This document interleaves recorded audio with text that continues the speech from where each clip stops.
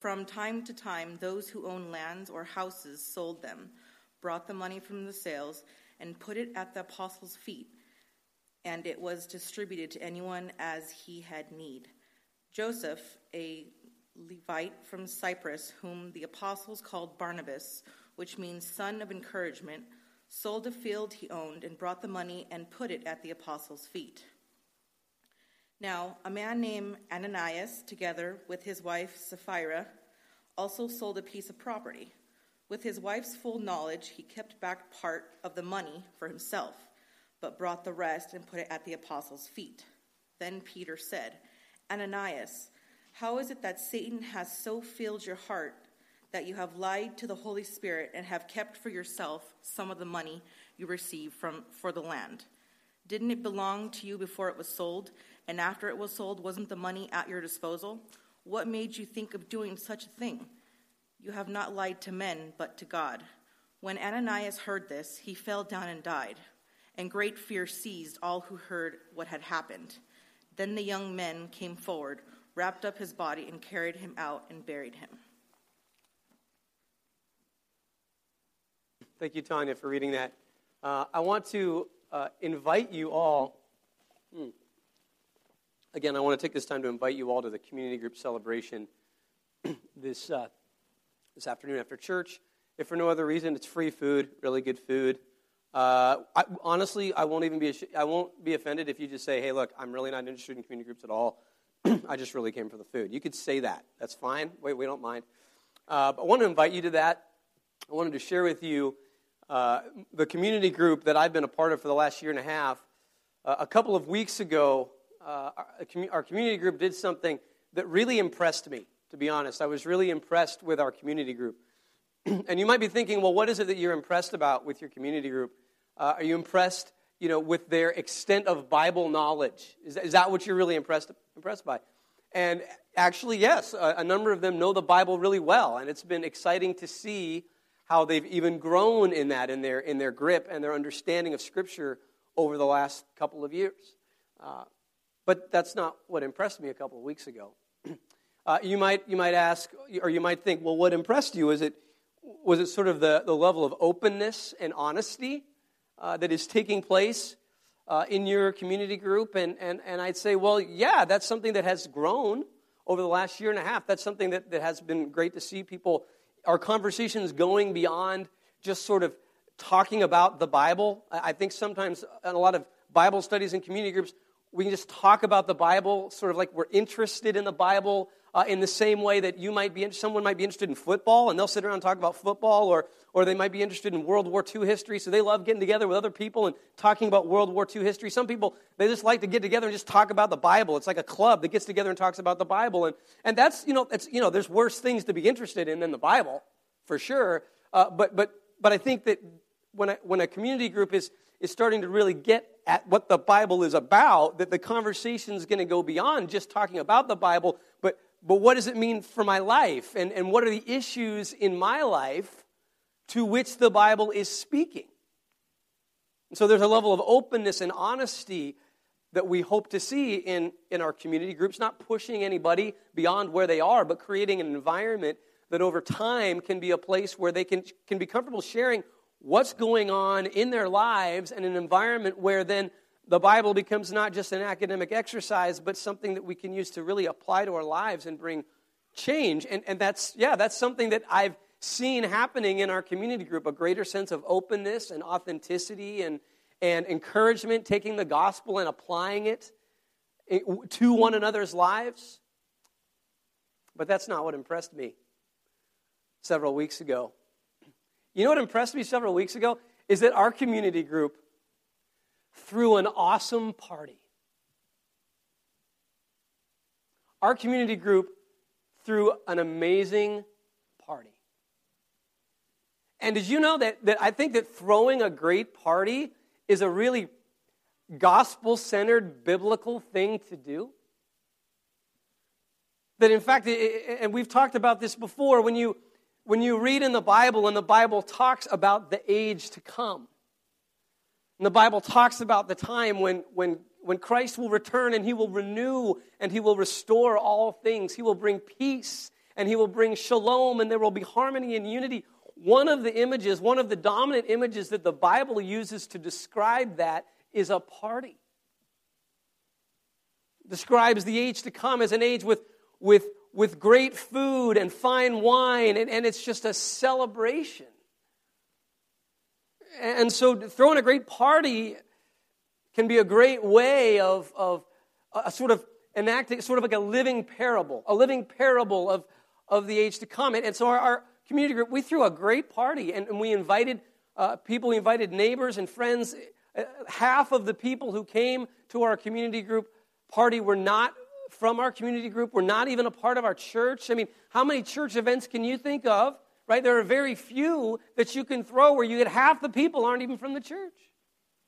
Half the people that came to that party weren't really from our church. And though we didn't talk about the kingdom of God, my hope is that at least at an affective level, we were able to experience and embody the joy, the peace, the harmony of what the kingdom of God is to be. But of course, throwing a great party is not without its obstacles. It's not without its barriers. It's not without its difficulties and challenges. And in particular, our party faced a very literal barrier, and that's the barrier on Rivervale Road. The party was hosted by J.D. and Angela Dunn at their house, and they live north of here off of Rivervale Road, and it normally takes 3 minutes to get from the church to their house. Now it takes 10, 15, I don't know how many minutes. It takes a long time to get there, and I kind of joke with them that I'm glad that when they moved to town, they weren't doing the road construction, or they never would have found our church. You wonder what sort of northern constituency we're going to lose during this time, right? Northerners, stay strong. Stay strong, right? So there's this barrier, and I don't know if you've ever experienced the frustration of there's somewhere you want to get there, you could see where you want to get, but there's a barrier. I remember when I lived in Boston. Boston is a city that's not really designed very well. In fact, I don't really know that it's designed at all. I think it just sort of happened. And when they were designing it, they weren't designing it for cars, they were designing it for horses. So it's challenging. You'll be driving through Boston, and you'll see where you want to go. You'll see it, but there's a barrier there, and it would take 2 minutes to walk there, but to get there is going to take like 45 minutes, and you don't know how to get there because there's this barrier that prevents you from getting where you want to go. Isn't it true that in our own spiritual lives, there are often barriers that can prevent us from getting where we want to go? Maybe we see the hope of the gospel, but there are barriers, and there can be all kinds of different barriers that can prevent us from fully embracing the faith. There are lots of different kinds of barriers. Sometimes the barriers can come in the forms of questions. Questions that we have about Christianity, questions that we have about our faith. Maybe you're here today and you're new and you're visiting and you're not sure what you think about Christianity, and the reality is you have questions. There are barriers that are preventing you from fully embracing it. And maybe it's questions, things like, if God is really a loving God and He's really sovereign, then why is there so much pain and suffering in this world? Right? If God is good and loving and He's sovereign, then why is there so much pain and suffering in this world? And that's a barrier for you. Right? Maybe another barrier for you is you hear Christians talking about how Jesus is the only way. And you're like, oh, gosh, that just sounds so narrow-minded and exclusive, and you don't understand it, and it's this barrier that hinders you. And maybe you say, what is it? If I embrace Christianity, does that mean that I can no longer believe anything that science teaches? Is that what that means? And so that becomes a barrier that hinders you from being able to fully embrace the faith. And what I want to do is I want to invite you, after Easter, we're going to do a 2-month series called Barriers. A 2-month series called Barriers, and we're going to look at some of the most common intellectual questions and barriers that that often hinder people from embracing the faith. That's going to be after Easter. But I think as we come to our passage today, already right here in this passage, I suppose that there just might be a barrier here. Right? Because we look at this and we're like, what is going on here? What is going on with this poor guy, Ananias? Wait a minute. What is going on? This guy, okay, so he lies about how much money he's giving to the church, and so God just strikes him dead. Just boom, falls down and dies. And you're thinking, that's a barrier for me. But where's the grace? Where's the grace of God in this, right? I mean, this doesn't seem like Jesus. Does this seem like something Jesus would do? This seems more like something Darth Vader would do. Right? Captain Nita, or whatever his name is, I don't remember which one it was. He lets the Millennium Falcon get away, and then he has, a little one-on-one with Darth, and it doesn't go well, and what happens? He falls down and dies. And then another Imperial Admiral, he messes up. They're attacking the rebels at the planet Hoth, and this one admiral makes a tactical error and ruins the surprise. And so the rebels find out about it, and they're able to escape and all of this. And then Darth calls them up for a little FaceTime chat.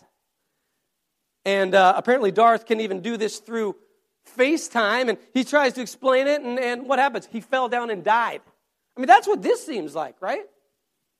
And this doesn't seem like the kingdom of God. This seems like the dark side.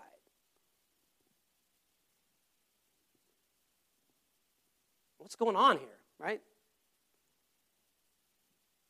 What's going on here? And I think the heart of the issue here, where is the grace of God? And the question that emerges here is, how can a God of grace be a God of judgment at the same time? How can a God of love and grace be a God of judgment at the same time? I'm not going to dive into that very much today at all. In fact, I'm just going to tease you a little bit with that and hope that you'll come back in April where we'll spend an entire message just talking about that question. But I'll address it just a little bit in terms of how it comes up in this passage. Let me just say a couple of things. First of all, what you discover happening here with Ananias and then his wife, same thing happens to Sapphira in the next couple of verses, right? Because she knew about it. But what happens to them, it does not happen very often in the Bible. Okay, that's the first thing to know. I think there's this perception that this sort of thing just happens all the time in the Bible, but if you actually go through, you'll discover this sort of immediate judgment on someone like this is quite rare. In fact, the reality is, as you go through the Bible, what we discover is that God warns about judgment a whole lot more than he measures it out. He warns about judgment a lot. He warns about it a whole lot more than he measures it out. But in terms of actually measuring it out in this sort of swift, immediate nature, it doesn't happen that much. In fact, what you discover is that the Israelites, instead of being frustrated with the judgment of God, they're actually frustrated with his grace. They're actually frustrated with how slow he is to bring judgment. In Psalm 3, for example, David is really frustrated because his enemies, who he's trying to live for God, he's trying to be faithful and righteous, and his enemies, they keep taunting him and attacking him, and they keep saying, your God will never come.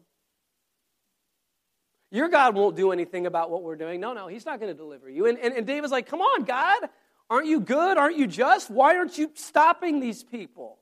Why aren't you bringing judgment upon these people? And let me just read another verse in Psalm, well, I marked it, so I don't remember which one it is, but it's in Psalms. Here it is, Psalm 74, verse 10. Crying out to God, how long will the enemy mock you, O God? Will the foe revile your name forever? Why do you hold back your hand, your right hand? Take it from the folds of your garment and destroy them.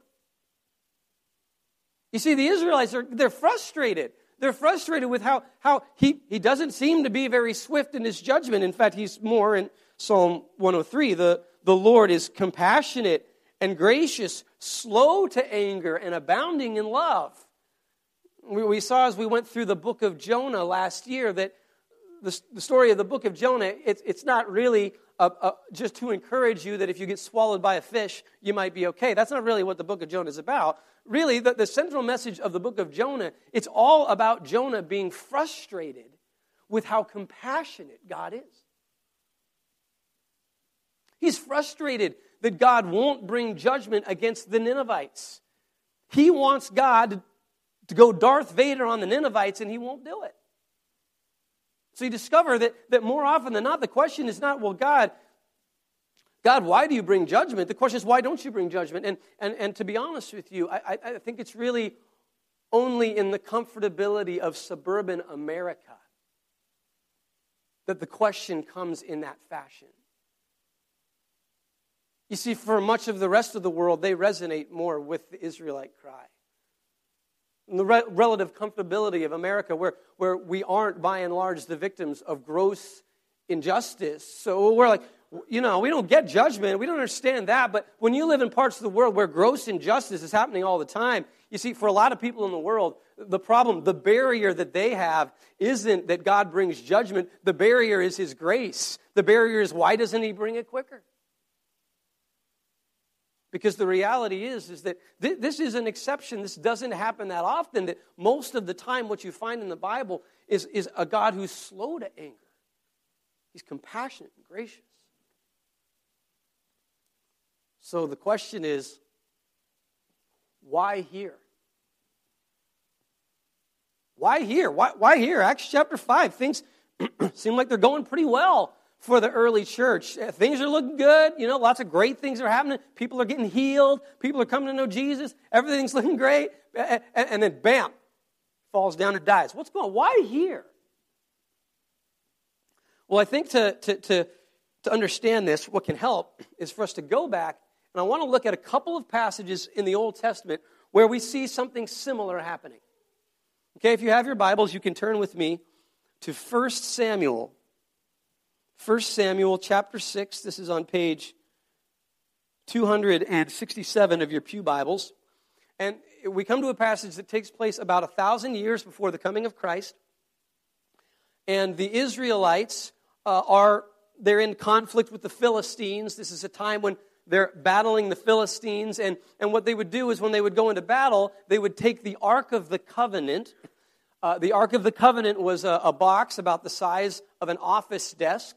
And in the Ark of the Covenant, there was a copy of the law, the first 5 books of the Bible. And then in addition to the law, there was also the jar of manna. It was a jar that contained some of the bread that the Israelites had received from God when they were wandering in the desert. And God commanded them to take some of the bread and put it in a jar and keep it to remind them of God's faithfulness when they were in the desert. So there's that jar. And then also there was Aaron's rod, Aaron, the brother of Moses. There was Aaron's rod, and Aaron's rod had its own sort of miraculous history. And it's kind of debated. It's unclear whether or not the jar and the rod were actually in the ark or were outside of the ark, but they certainly went with the ark. And they would take the Ark of the Covenant when they were going into battle. They would take it with them with the hope that it would help them to win the battle. And usually it did. But unfortunately, in the passage that immediately precedes this, or in a couple chapters before, they actually lose the ark. The ark goes into the hands of the Philistines.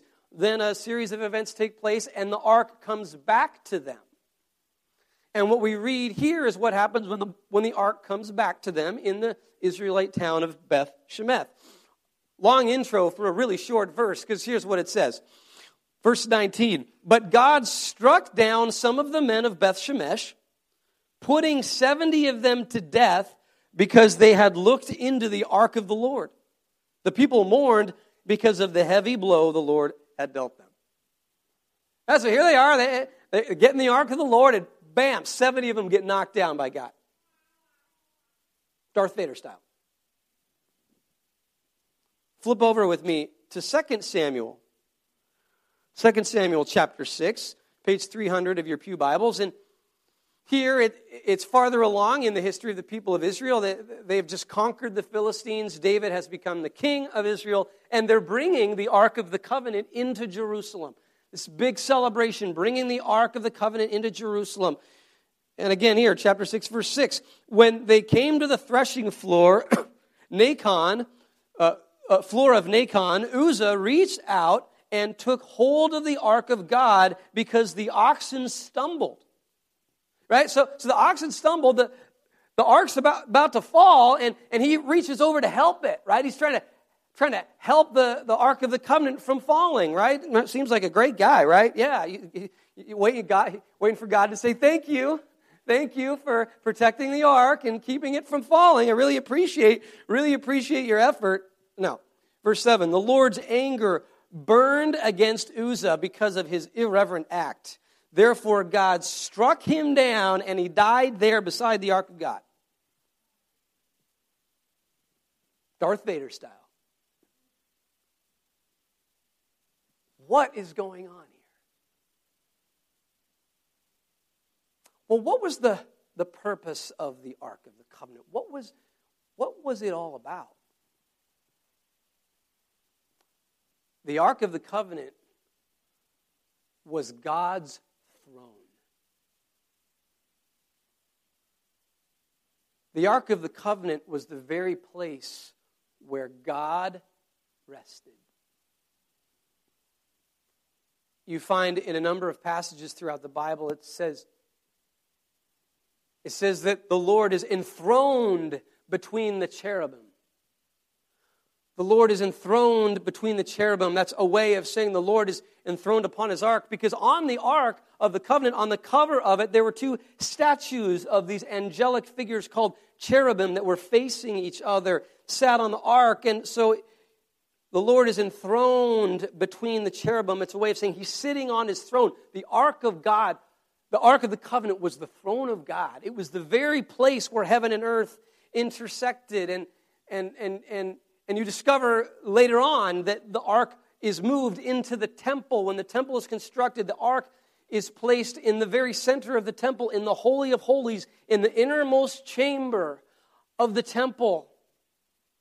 And the innermost chamber of the temple was a place where nobody could ever enter except for the high priest, and he could only go in once a year. We read about this in Leviticus. I was, just reading through Leviticus in my quiet time this morning. I'm kidding. It's not true, I wasn't.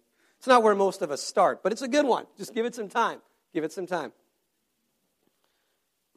Leviticus chapter 16 is talking about Aaron, the first high priest. It says, the Lord said to Moses, tell your brother Aaron not to come whenever he chooses into the most holy place behind the curtain in front of the atonement cover of the Ark of the Covenant, or else he will die. Because I appear in the cloud over the atonement cover. This is how Aaron is to enter the sanctuary area. With a young bull for a sin offering and a ram for a burnt offering, he is to put on the sacred linen tunic with linen undergarments next to his body. He is to tie the linen sash around him and put on the linen turban. These are sacred garments, so he must bathe himself with water before he puts them on. From the Israelite community, he is to take 2 male goats for a sin offering and a ram for a burnt offering. So, you see, there's this incredibly extensive process that Aaron must go through before he can even enter into the Holy of Holies. He can only do this once a year. Why is this?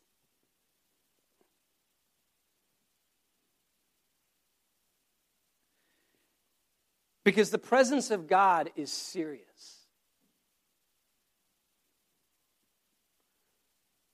The presence of God, the holiness of God is serious. It's something to be taken seriously. Angela read from Isaiah chapter 6. Isaiah chapter 6, we read where Isaiah has this vision, has a vision of the temple, has a vision of seeing God in the temple, and says, I saw the Lord seated on a throne, high and exalted, and the train of his robe filled the temple. Above him were seraphs, each with 6 wings.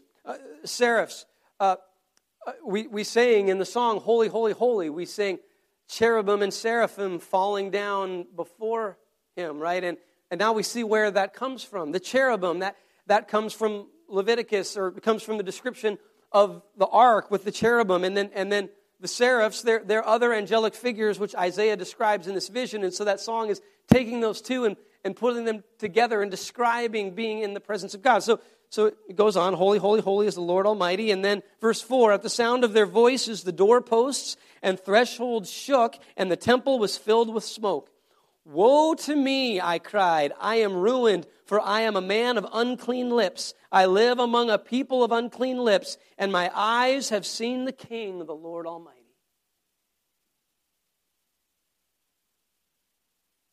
You see, what they understood is that to be in the Holy of Holies, to be in the presence of God there, that's serious. That's serious. Now, we may ask ourselves at this point, well, what does any of this have to do with Ananias? Why? What's the big deal? Okay, I mean, I don't see the ark anywhere near Ananias. He's not in the temple. Right? What's good? Right? Right? Or is he? You see, what this is doing in Acts 5 is it's bringing up a theme which we've seen emerging over and over again in the book of Acts, and that is that what the people of the followers of Jesus had come to understand is that when the Spirit came upon them at Pentecost, that they had become the temple of God. That following Jesus and becoming a member of His community, when you would gather together, you became the temple of God. And of course, it started back, Jesus, in His ministry. In His ministry, He was doing all of the things that were supposed to be done at the temple. So if you needed to be healed, you'd go to the temple. But then what was driving the religious authorities nuts in Jesus' day is that people weren't going to the temple, they were going to Jesus. And Jesus was healing them. And if you needed forgiveness of sin, you'd go to the temple, and that's where they would atone for your sins. But people in the Gospels, they're all going to Jesus for forgiveness. And then what you discover in the book of Acts is the same thing. Now the Spirit of God, the very Spirit that raised Jesus from the dead, has come upon the early Christian community. And now people are coming to them to be healed. People are coming to them, and they're experiencing the presence of God because when the Spirit had come upon them, they became the temple. And so what this passage is reminding us of is that if we are the temple of God, we must take the holiness of God seriously. Biblical scholar N.T. Wright puts it this way in his commentary on the book of Acts. And he talks about if you're studying the book of Acts and you're reading through it, you're excited about what you see in the book of Acts. He says, if we watch with excited fascination as the early church does wonderful healings, stands up to the bullying authorities, makes converts to right and left, and lives a life of astonishing property sharing, we may have to face the fact that if you want to be a community which seems to be taking the place of the temple of the living God, you mustn't be surprised if the living God takes you seriously. Seriously enough to make it clear that there is no such thing as cheap grace. If you invoke the power of the Holy One, the one who will eventually right all wrongs and sort out all cheating and lying, He may just decide to do some of that work already in advance. God is not mocked, as Paul puts it. Saying if we're the temple of God, we've got to take the holiness of God seriously. The gospel is not, Jesus died on the cross for my sins, so now I can go do whatever I want. Woohoo! Have you ever felt kind of that way? Have you ever come across Christians who maybe think that, we can do that, and then I'll go to church tomorrow. That'll be great. I'll just, right, and like intentionally, that'll be fine, right? That's not the gospel. See, when you think that way, it's like you're missing what the Spirit is offering you. Paul goes on in Romans 7, he basically says, well, because Jesus died for our sins, should we go on sinning? Should we just keep, if I keep sinning, then grace will increase, right? Right? Look at me, I'm such a sinner. In fact, I'll sin more, and then you'll need to do, the blood of Jesus will be even more effective. And he says, by no means. He says, no, because what he's getting at is that Jesus didn't just die to forgive you of your sin. Of course he did that. That no matter where you've been, no matter what you've done, Jesus died. Jesus atoned for your sin, but he didn't just come to forgive us of our sin, but to free us of our sin and to open up an entirely new way of living our lives.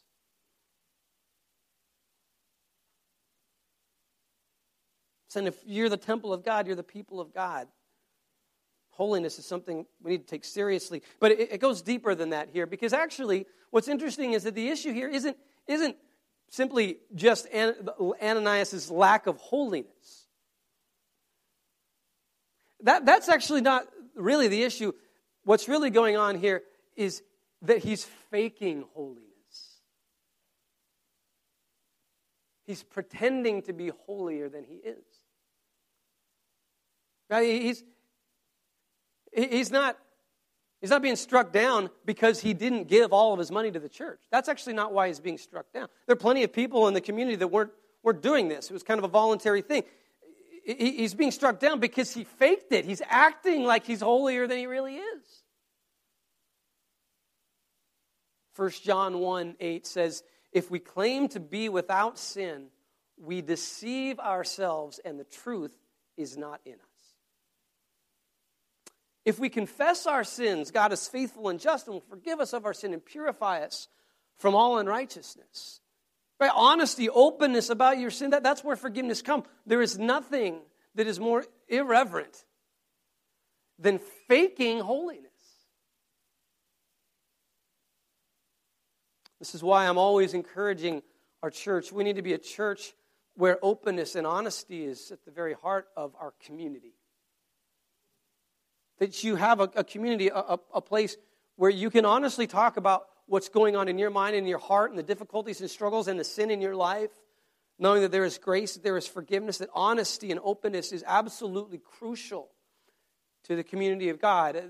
Yesterday, we had another installment of our elder development process. We're in an exciting time in the life of our church in which we're developing elders. We're looking to see with some potential elders if they might be in a place to help lead our church. And so we're doing this 6-month process.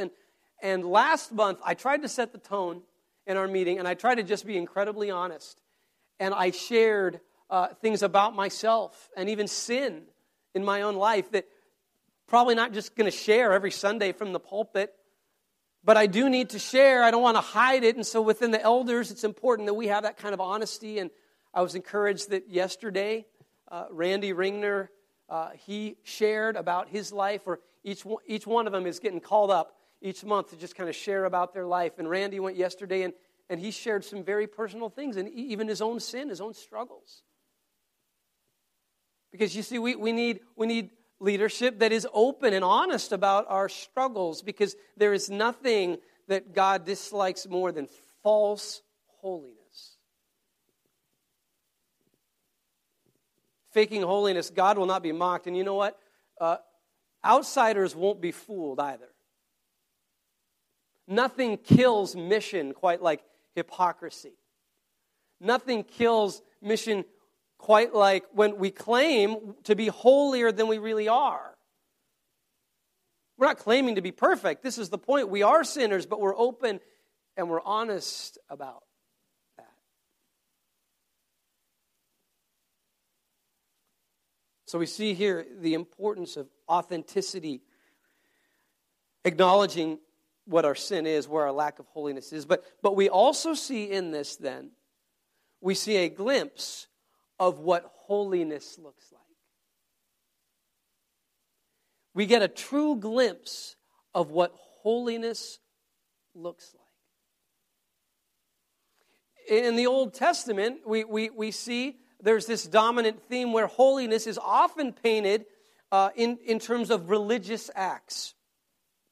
Right? So Aaron needs to purify himself, be in a holy state before he can go in and be in the presence of God. And so he goes through this extensive, ritualistic process. He's got to bathe and wear certain garments, and he's got to do certain sacrifices and all of that. But all of that, actually, that sort of external symbolism was, the purpose of it was to remind us of an internal holiness. It was supposed to be a symbol that reflected what was going on in our hearts. And what does it look like when that heart, when you're living out holiness out of your heart? Now, what does that look like? And I think what we find in this passage is that holiness can be summed up with one word: generosity.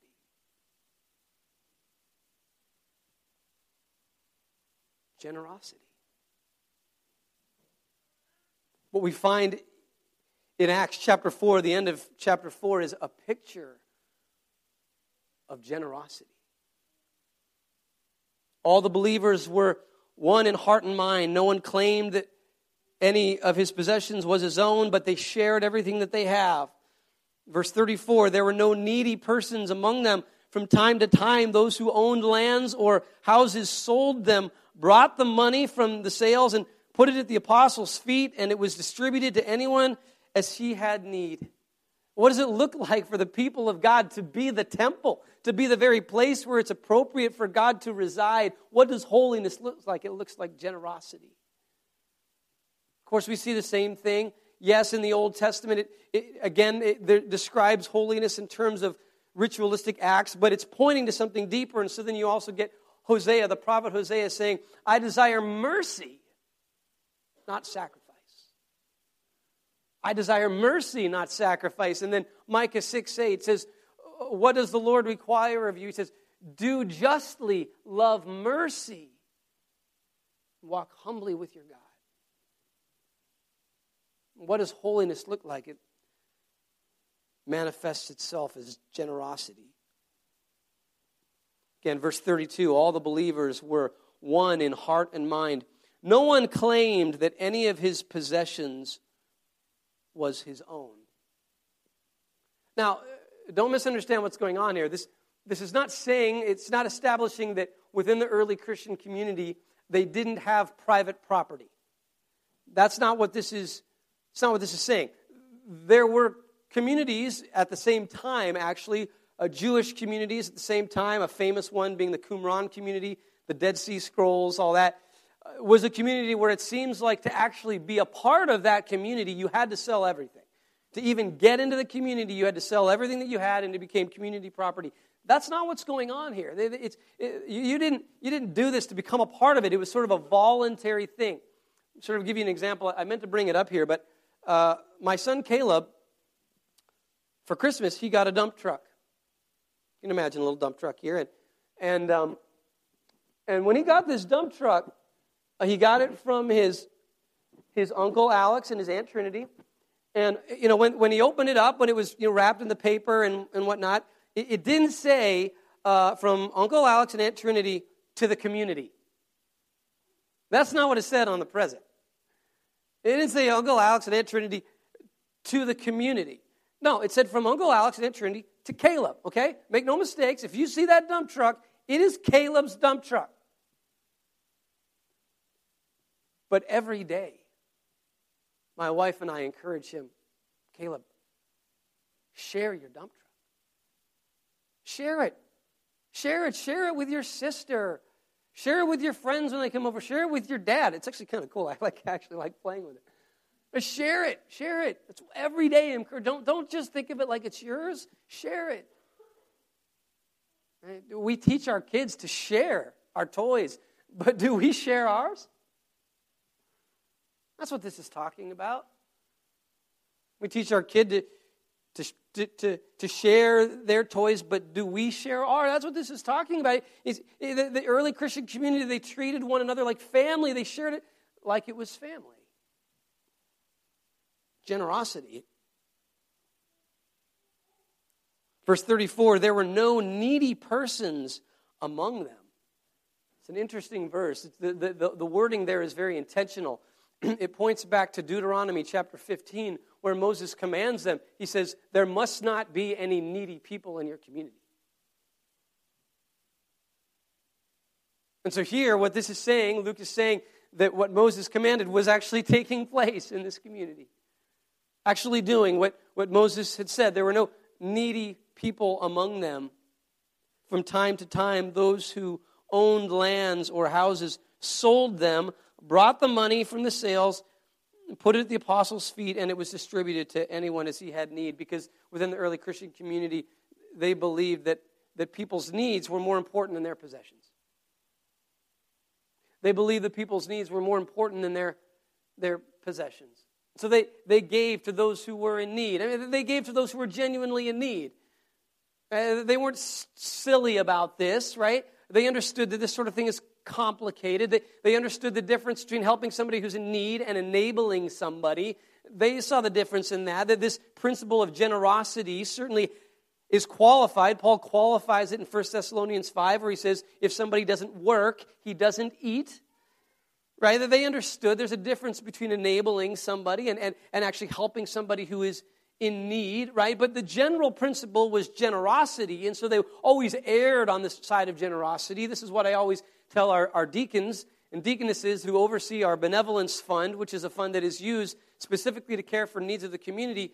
We want to be wise. We don't want to hurt somebody by helping them.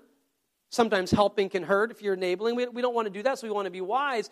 But whenever there's a question, when you're just not sure, we want to err on the side of generosity. Right? If we're going to make a mistake one way or the other, let's be too generous. Let's be generous to a fault. That seems to be the undergirding principle amongst the early Christian community. They were generous.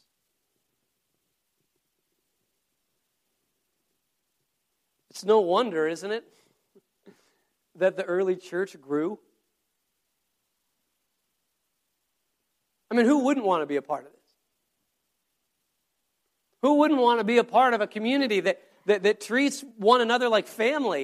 And you're like, well, hopefully they don't treat one another like my family, right? I mean, some of us, maybe you have dysfunctional family. Maybe you're, but this is talking about healthy family. The way family should be. And who wouldn't want to be a part of this? You see, generosity fuels mission. Generosity fuels mission because Jesus goes on to remind the people of Israel that the family is intended to extend beyond just who's in there now. A huge part of his ministry, this is the central point of the parable of the Good Samaritan. The guy says, who's my neighbor? And he thinks his neighbor is just the people within his tribe, his community. And Jesus is like, no, your neighbor extends beyond that. It extends beyond your church family. We want it to spill over. Jesus says in John chapter 10, he uses the imagery of being a shepherd, and he's got sheep in his sheep pen. I care for the sheep in my sheep pen. But then he says, I also have sheep in another pen. And I want to reach them too. I want to bring them into the pen too. And so the early church, the generosity would spill over. As they were engaging with people in their community, the generosity would spill over, and they would welcome others in. And who wouldn't want to be a part of this? Generosity fuels mission. As we move into 2016, I want to encourage our church to be a generous church. I want to encourage us to be a community that doesn't see the things that we have as just ours, but as things that God has given us as stewards to use for His purposes. I want to encourage you to grow in that. Let 2016 be a year in which we just become increasingly generous. Generous with our time, generous with our abilities, generous with our resources, that we just seek to create this community of holiness that is reflected in generosity. Of course, why? What's the ultimate reason for this? What's the ultimate motivation for why we should give generously?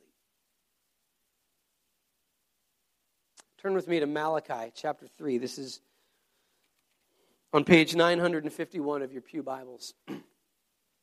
Malachi chapter 3, and here the prophet Malachi is, first he rebukes the people of Israel for their stinginess, for not recognizing that all of their resources is really God's, and they're just stewards of it. They've kind of forgotten that, and they're kind of using it however they want to use it, and so he actually says that they've robbed God. They've robbed God. Then in verse 10 he says this, though. Chapter 3, verse 10, page 951. Bring the whole tithe into the storehouse, that there may be food in my house. Test me in this, says the Lord Almighty. I love that because it's the only place in the Bible where God tells us to test Him.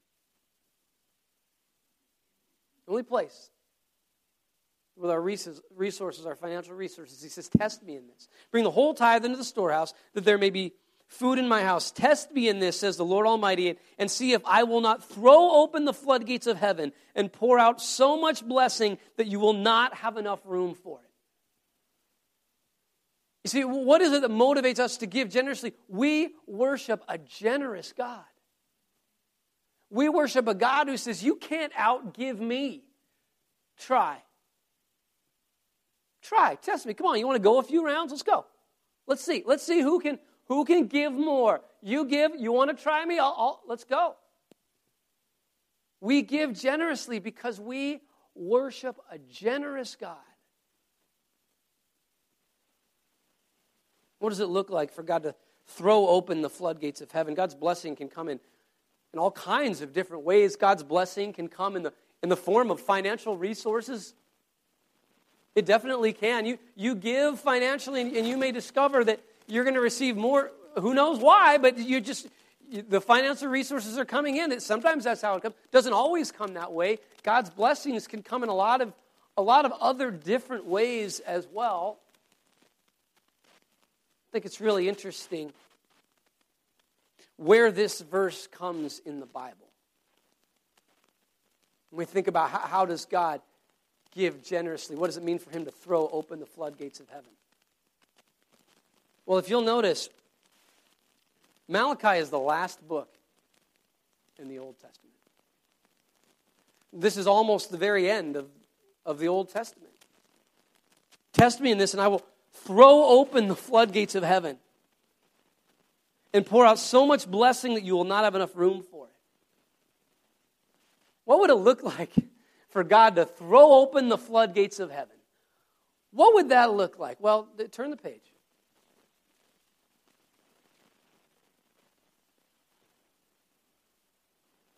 And then turn the page again. Matthew 1, verse 1, a record of the genealogy of Jesus Christ. How does God throw open the floodgates of heaven? In the person of Jesus Christ, God gives Himself. Yeah, God can bless you financially. God can bless you with success. God can bless you with a lot of things. But you know what? None of that comes anywhere close to the heart of the gospel, which is that in Jesus Christ, God gives us Himself. God gives us Himself. How much more generosity can you possibly have? My prayer for you is that as we move into 2016, you would know that the God of the universe has given Himself for you, that you need nothing else, that we might be able to echo with the psalmist in Psalm 73:25, who says, "Whom have I in heaven but you? And earth has nothing I desire besides you." That as you come to know God, as you come to know the God who has given Himself in Jesus Christ, you realize you don't need anything else, that everything else is just an extra, and that out of that would flow your generosity. We don't give generously in order to get God to give generously. The heart of the gospel is that He has given. We love because He first loved us. That's why it wasn't compulsory that these people would sell their possessions before they became a part of the community, as it was in Qumran, for example. No, you give out of gratefulness for the fact that God has welcomed you into His community. He's welcomed you into His presence.